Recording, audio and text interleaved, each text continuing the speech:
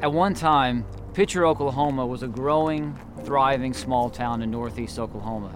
At its peak, it boasted a population of over 14,000. Businesses lined the streets. There were grocery stores, convenience stores. There were multiple movie theaters. The locals loved to come out on Friday nights and cheer on their high school football team, the Pitcher Gorillas. At one time, the neighborhoods here were full. Thousands of people called Pitcher, Oklahoma, home.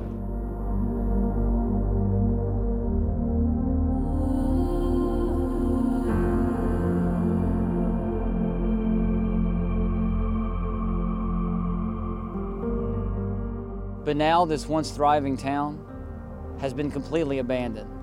No one lives here. It's a figurative ghost town. The only thing that's left, rubble, debris, and a few memories that are quickly fading away. And as you pass along these forgotten streets, an eerie feeling comes over you as you look around and reality sets in.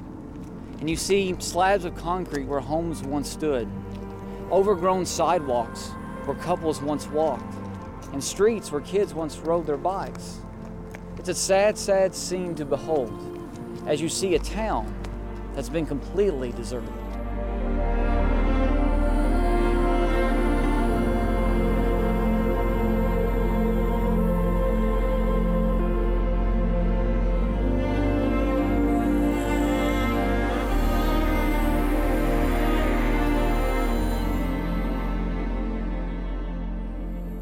So what happened to Pitcher, Oklahoma? Well, Pitcher was put on the map in the early 20th century when zinc and lead were found in the soil here. Mining companies came in, and soon Pitcher became one of the leading exporters of zinc and lead in the entire world. In fact, in World War I, out of all the bullets that were fired, over half of them were made from lead that was extracted from right here in Pitcher. That's incredible to think about.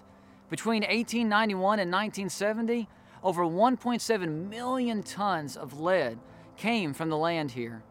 Over 8.8 million tons of zinc. Pitcher was an extremely prosperous area.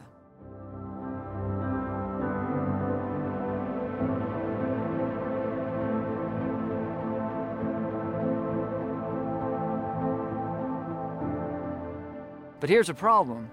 All that zinc and lead, well, there were some waste that came along with it, known as mine tailings, or commonly called chat. And piles of chat were left behind. In fact, today, there are 40 square acres of chat all throughout this area like the one behind me. And the locals didn't realize that this chat was not only toxic, it was extremely hazardous to their health. It ended up polluting the soil and the water, so much so that Pitcher, Oklahoma became unlivable.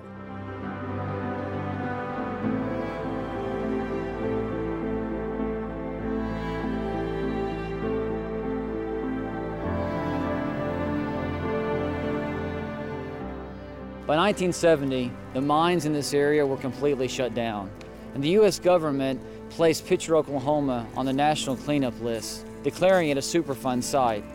And the people of this area, well, they started to evacuate the town, leaving in droves. Now, some held out hope. Some people remained and stayed behind, and they believed that one day, Pitcher would be restored to its greatness, would be cleaned up again. But soon, even those who stayed behind started to lose hope. In the year 2000, the Army Corps of Engineers came through and determined that 87% of the structures in the town were unsafe to live in. You see, they had undermined the land, and they were afraid that the town itself would be swallowed up by the earth. And then in the year 2008, a massive tornado came through and took out 140 of the remaining homes as well as other structures. Soon, people realized it wasn't safe to live here anymore.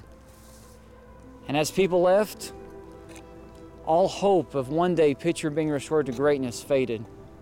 All that remained was debris, rubble, and memories.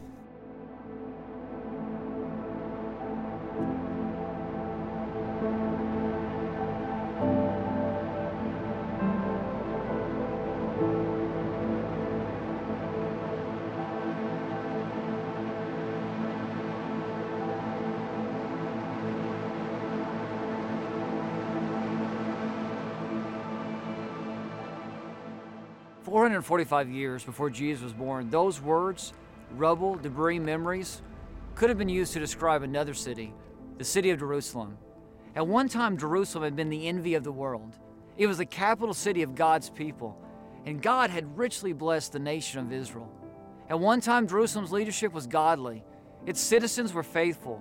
They were grateful to their God. Its economy was prosperous. Its walls were fortified and strong. And the temple stood as a tall and mighty symbol of God's presence among His people. But in the year 445 BC, rubble, debris, memories, those words were a better description of what the city had become.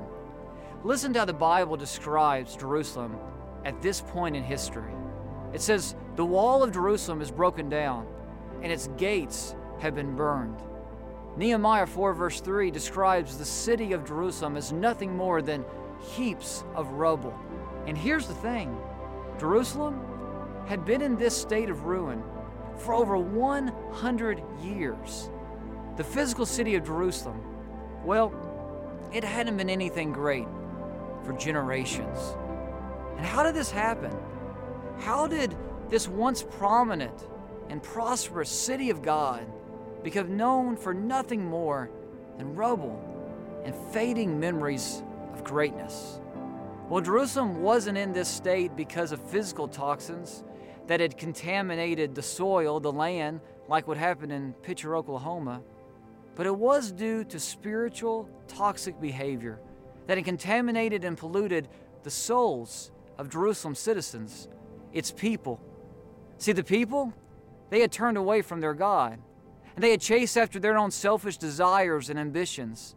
They had ignored God's plan, and they had chosen a course that led to emptiness and destruction. And so in the year 586 BC, the nation of Israel was in a very, very dark place, and God allowed a foreign king by the name of Nebuchadnezzar to sack and destroy Jerusalem, and to take its most talented and skilled citizens into exile. And for years, the people had hoped and prayed that one day Jerusalem would be restored to its greatness again. But after over 100 years of Jerusalem being nothing more than debris and rubble, many had stopped dreaming. Many had stopped believing that Jerusalem could ever be anything more.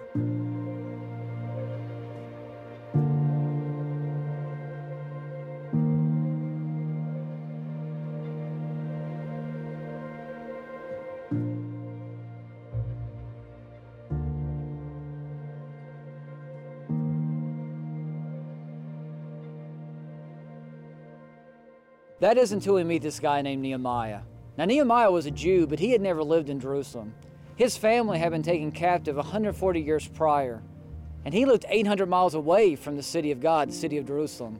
But Nehemiah, during his lifetime, he had risen in the ranks.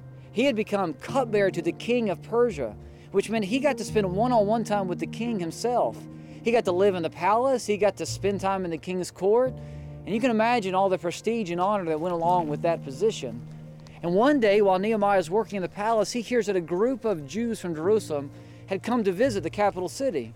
And so Nehemiah wants to meet with these Jews because these are his people, and he asks them, how's the city of Jerusalem doing?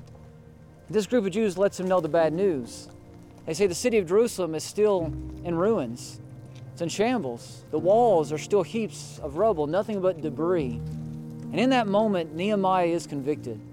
Because you see, the strength of a city in that day and age was its walls.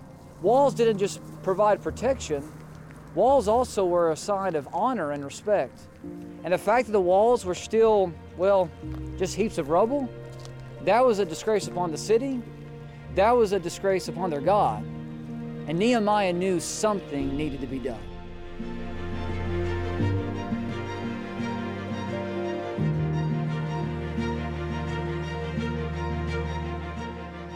So Nehemiah, he spends some extended time in prayer. And he realizes that the task of rebuilding Jerusalem's walls, it's a big one, but it's not too big for his God. So he goes to his boss, the king of Persia, and he asks permission to go back to his homeland, to go back to Jerusalem and rebuild the city's walls. And amazingly, the king gives him permission to do so. And so when he arrives in Jerusalem, He rallies the people who are still living there, and he says, years ago, God did incredible big things in our midst. And that same God is still our God today. So the people place their faith in God, and they're able to rebuild the walls of Jerusalem in just 52 days. Now, there are no overt miracles recorded in the book of Nehemiah, but I think that's a pretty miraculous feat. Only 52 days? And I think it happened because their faith was in their God. See, one of my favorite verses in the book of Nehemiah comes from Nehemiah 2, verse 20, when Nehemiah tells the people, the God of heaven will give us success, so let us arise and build. See, Nehemiah, he wasn't a prophet.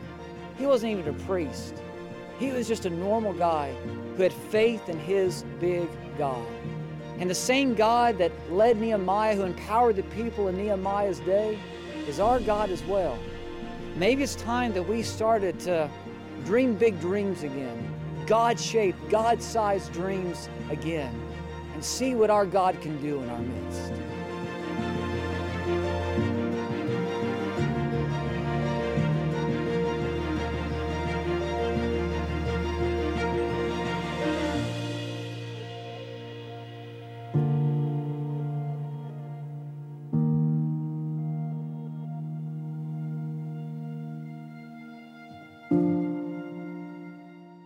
I don't know if the city of Pitcher, Oklahoma will ever be cleaned up and rebuilt.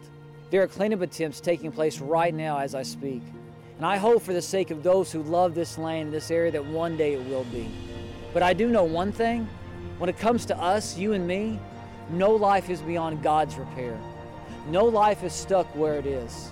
Nehemiah, he was able to rebuild Jerusalem not because the situation changed, but because his perspective changed.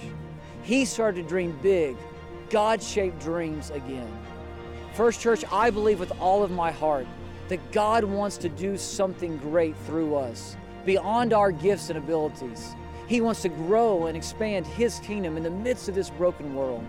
But for Him to do so, we've got to be willing to pursue His dreams for our lives.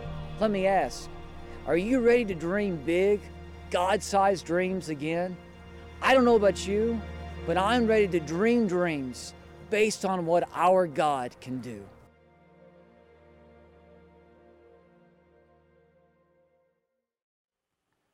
It's a pretty good question, isn't it? Are you ready to dream dreams based on what our God can do? Let me put it this way. Are you ready to live out God's dreams for your life? Because if I'm being transparent with you, a lot of times I settle for a life that's much less than what God intends for me to live. See, all of us have dreams about what life should be and could be. We dream about who we should be and what we can achieve. We all want success and happiness, and we want to have healthy families and well-paying jobs. We want to be a people who have great friendships. We want to be a people who feel satisfied. We want to be a people who feel fulfilled. But the reality is we are a broken people living in a very, very broken world. Sin has corrupted this life that God has given us, and because of that, we are surrounded by darkness.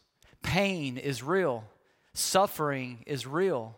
Heartache is real. But the truth is, there is also healing. And our God, He can take the most broken life and redeem it. He can take the most broken situation and restore it back to life. All it takes is a willingness on our part to be willing to hand the rubble and ruin of our lives over to Him. I don't know what you think about when you hear the words rubble, ruin, debris, broken down, empty. You might think of a town like Pitcher, Oklahoma that's been abandoned. You might think of Jerusalem like in Nehemiah's day, ancient ruins. You might think of a house that's falling down that needs Chip and Joanna Gaines to come and do some work to it and fix it up. You might think of our culture, our society, our morals. But you might just think of your life. I don't know about you, but I've had seasons of my life when rubble, debris, ruin, broken down, emptiness, those words could very well describe where I was at. And I wonder, where are you today? Because if you're like me, you probably don't always make the best decisions. I don't always make the best decisions in life, and being a parent reminds me of that all the time. My kids remind me of the fact that I don't always make the best decisions. A few months ago, this past fall, my family was able to go to Silver Dollar City in Branson, Missouri. Here's a picture of us at Silver Dollar City. It was their fall festival time and Pumpkin City and all that good stuff, and we had a blast. My kids always love going to Silver Dollar City, and Alex, my oldest, he was able to ride just about every single ride. He was tall enough to do it, but Addie wasn't. She was a little bit smaller, and so there were several rides and more adult roller coasters that she wasn't able to get on. So she was kind of bummed, kind of disappointed, but she still had fun. And we came to this one roller coaster, and it was an adult roller coaster, and Addie was tall enough to get on it. We measured her and everything. She was tall enough to get on it. She was excited. We were excited to put her on it. So we waited in line, and then we got up to get on, and they measured her one more time, the staff there at Silver Dollar City, to make sure that she was tall enough, and she was. And so she got on, and we, strapped her in and all that good stuff like she needed to be. And we were excited that she would get to experience this roller coaster, her first ever adult roller coaster. But what we didn't realize is what type of roller coaster this was. We'd never been on it. And I'm not sure if you've rode on Powder Keg before at Silver Dollar City, but it launches you from the very beginning. I mean, you take off going 0 to 1,000 in just an instant. I mean, it's crazy. And then after that, it doesn't slow down. It's just curves and drops from there on out. And so we took off, and we took off going 0 to like 1,000. I mean, we just took off. And I remember thinking in that moment, I am the worst dad ever to put my little girl, my 3-year-old, on this ride. And so we took off, and the whole time I'm worried about her. She and Allison were behind Alex and me, so I didn't get to see her face. And I'm thinking, I know my daughter's going to lose her lunch. I was just worried about that. But we finally came to a stop, and I unbuckled, and I turned around to look at her. And Addie was just white as a ghost, her eyes about this big. And so we got her off the ride, and she kind of walked like this. You know what I'm saying? And so we took her over. I was afraid she was going to get sick. We set her down on a bench, gave her some water, and I looked at her and I said, Addie, baby girl, are you okay? And she looked at me and she goes, yeah? Why did we do that? And I said the only thing that came to mind in the moment, it was your mom's idea. No, I really didn't say that. I'm kidding. I didn't throw Allison under the bus. But that's what I was tempted to say. You know why? Because I don't always like to own my mistakes. I don't always like to own my brokenness. I'd rather cover them up. I'd rather act like they don't exist. But the truth is, when we start to own our brokenness, when we start to own the debris and rubble that's in our lives, and we turn over to God, He can build us up into what we were meant to be. Listen to this promise that's found in Isaiah 61. It says, He, speaking of God, will give beauty for ashes, joy instead of mourning, praise instead of heaviness. You see, we worship a God, we serve a God who exchanges ashes for beauty, mourning for joy, heaviness for praise. He can replace our emptiness with wholeness and fullness again. See, we have a God who wants to restore us, who doesn't have the power to restore us, but wants to restore us. The question is, will you let Him? Because no matter where you are right now, God can use your life and your circumstances to do something amazing. And that's why I love the book of Nehemiah. Because Nehemiah was a man who was looking at rubble and ruin. It was the state of the city of Jerusalem, but for that matter, spiritually speaking, it was the state of the nation of Israel. And he had rubble and ruin, debris before him. And everybody in his day, they were looking at Jerusalem and saying, Jerusalem will never be anything more. They had given up hope. But Nehemiah didn't give up hope, because Nehemiah knew that the same God who had worked among his people generations ago was still on the throne today and was still his God. And yeah, the situation may be overwhelming and people may have lost hope, but the task of rebuilding Jerusalem and rebuilding its walls was not too big for their big God. See, this was the attitude of the people in Nehemiah's day. They were saying, there is so much rubble that we cannot rebuild the wall. And you know what? They were right. There was so much rubble, so much debris, so much destruction They in and of themselves could not rebuild the wall of Jerusalem. They didn't have the power, the strength, the abilities, the resources. The Jewish people on that day could not do it on their own. But Nehemiah knew something. Nehemiah knew that with God, we don't have to settle for brokenness as normal. See, that's what was going on in their day. They just kind of given up hope and said, Jerusalem as it is how it will always be. And don't we do that sometimes? Don't we just settle for brokenness as normal? As if things are never going to get better, it's just the way it is. And we just kind of settle for our emptiness and brokenness and pain and suffering as normal. But with God, brokenness doesn't have to be normal. Because no situation, no circumstance, no life is beyond His redemption and restoration. And Nehemiah knows that. And so he goes to the city of Jerusalem, or what's left of it, and he meets with the people who are living in the surrounding area, and he says, we can do this if we turn this over to God. On our own we can't, but if we rely on His strength and do it His way, if we give this rubble and ruin over to Him, He can empower us to do something beyond ourselves.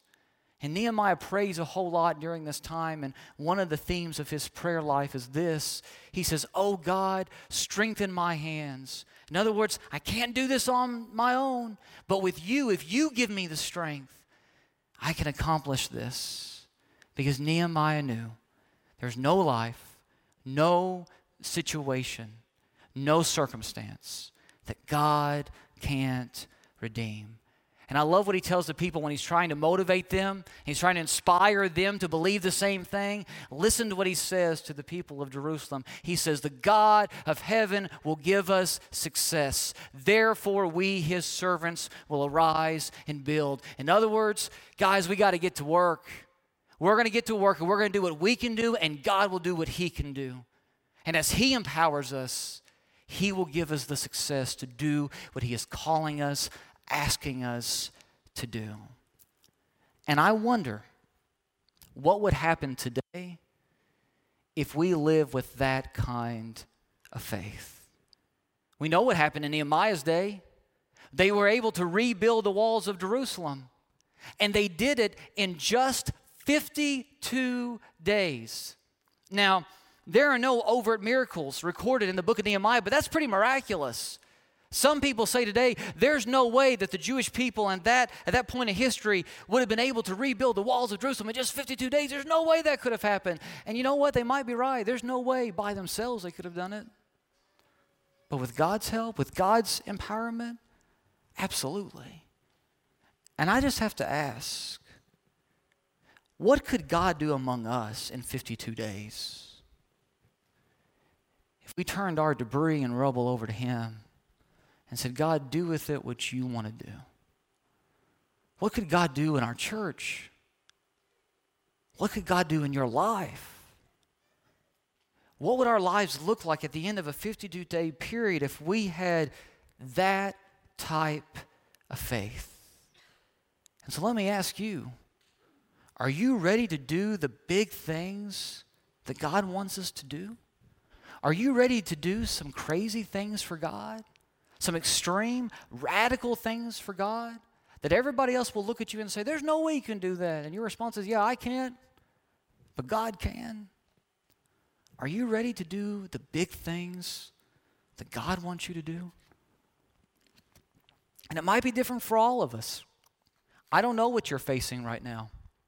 I don't know what part of your life needs to be repaired or restored. I don't know what issues you're dealing with. I don't know what opportunities God's been opening up to you and you've been ignoring, or what doors He's been opening and you've been trying to shut them. I don't know what the big thing is that God wants you to do, but I guarantee there's something right now God wants you to do that you haven't been doing, that you're not doing. What if over the next 52 days we challenge ourselves as a church to say, God, I am open to doing whatever it is you want me to do. And I think our culture, the culture we live in right now, needs to see the church doing just that, having that type of faith. Because those words, rubble, debris, ruin, destruction, whatever, emptiness, some people would use those words to describe the state of our culture right now. Some people would use those words to describe the year that we just finished, 2020. And I believe, church, First Church, I believe we are here for such a time as this. Because in the midst of our darkness, in the midst of the rubble and ruin that surrounds us because of sin, in the midst of everything that we're experiencing and the hopelessness that people feel right now, in the midst of everything that we are going through, people need Jesus now more than ever. And our mission has not changed. The mission that Jesus gave us to go and make disciples of all nations, baptizing them in the Father, Son, and the Holy Spirit, and teaching them to obey everything He commanded us, that mission doesn't stop in the midst of a pandemic. We are called to shine the light of Christ in the midst of the darkness. And I believe our world needs the church now more than ever. And as we begin 2021,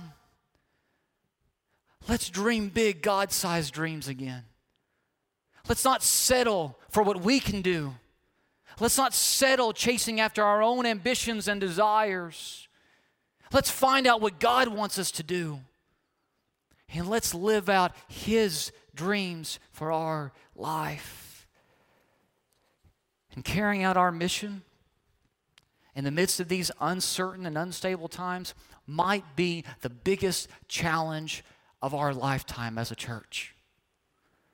But even though these are unstable and uncertain times, I think this is a time ripe with opportunity.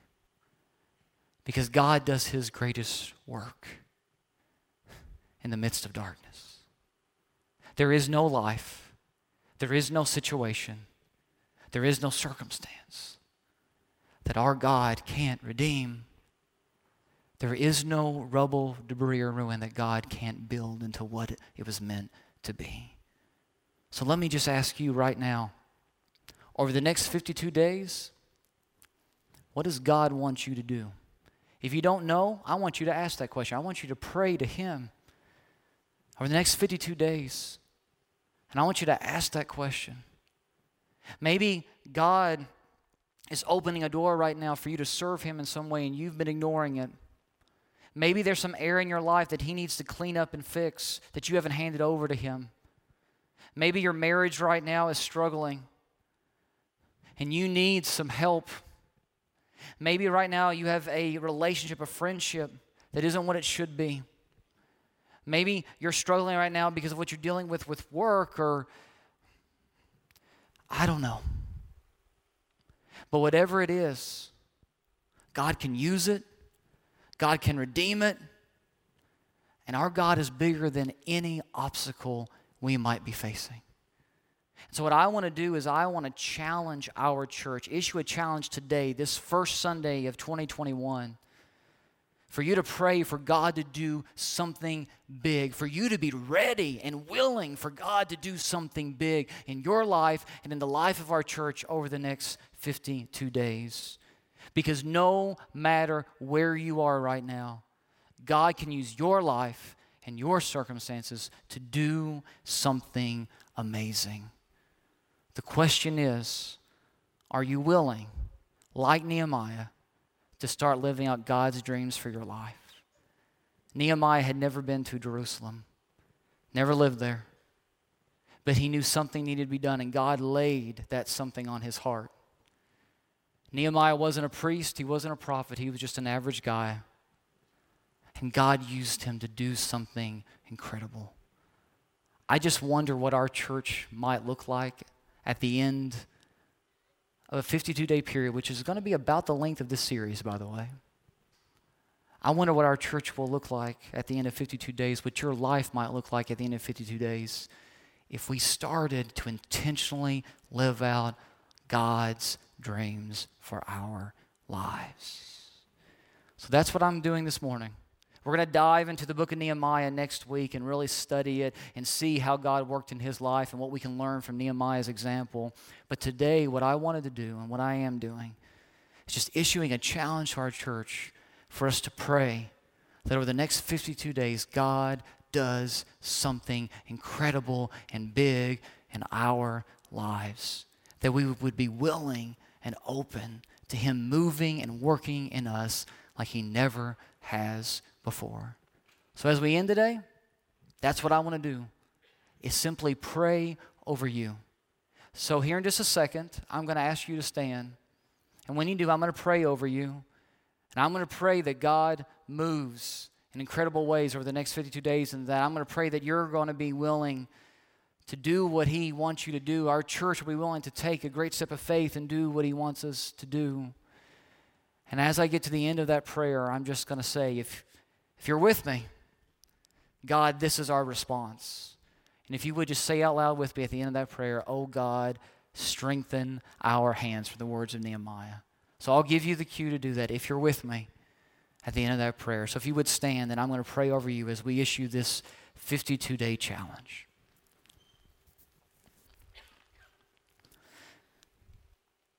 Father, so often we settle for lives that are far less than what you want them to be. So often we settle for brokenness as normal, and we live for ourselves and our own selfish desires rather than for you. And God, we don't want to be a church like that. We want to be a church that lives out the dreams that you have for our lives. We want to be a church that dreams dreams that are based on what you can do, not on what we can do, but based on what you can do. So now I pray over all those who are listening to this message today, whether they're in person or they're online right now. Father, I pray for every person who's listening to this message that you would show them what they need to do over the next 52 days. That, Father, you would open up a door of opportunity, that you would show them what needs to be fixed and how you can fix it, that you would lead them where they need to go. Father, I pray over everyone here, because I believe in each of our lives, you have big dreams for us. And we want to be a people who are willing and ready to live out those big dreams. May we get to the end of this 52-day period as a church and look back and say, wow, that only could have happened because God was in it. And God was leading us. And you, God, were moving among us. And church, if you're with me in this challenge, then this is our response. Oh God, strengthen our hands. In the name of Jesus, I pray. Amen. You can be seated. I can't wait to see what your life and our church looks like in 52 days.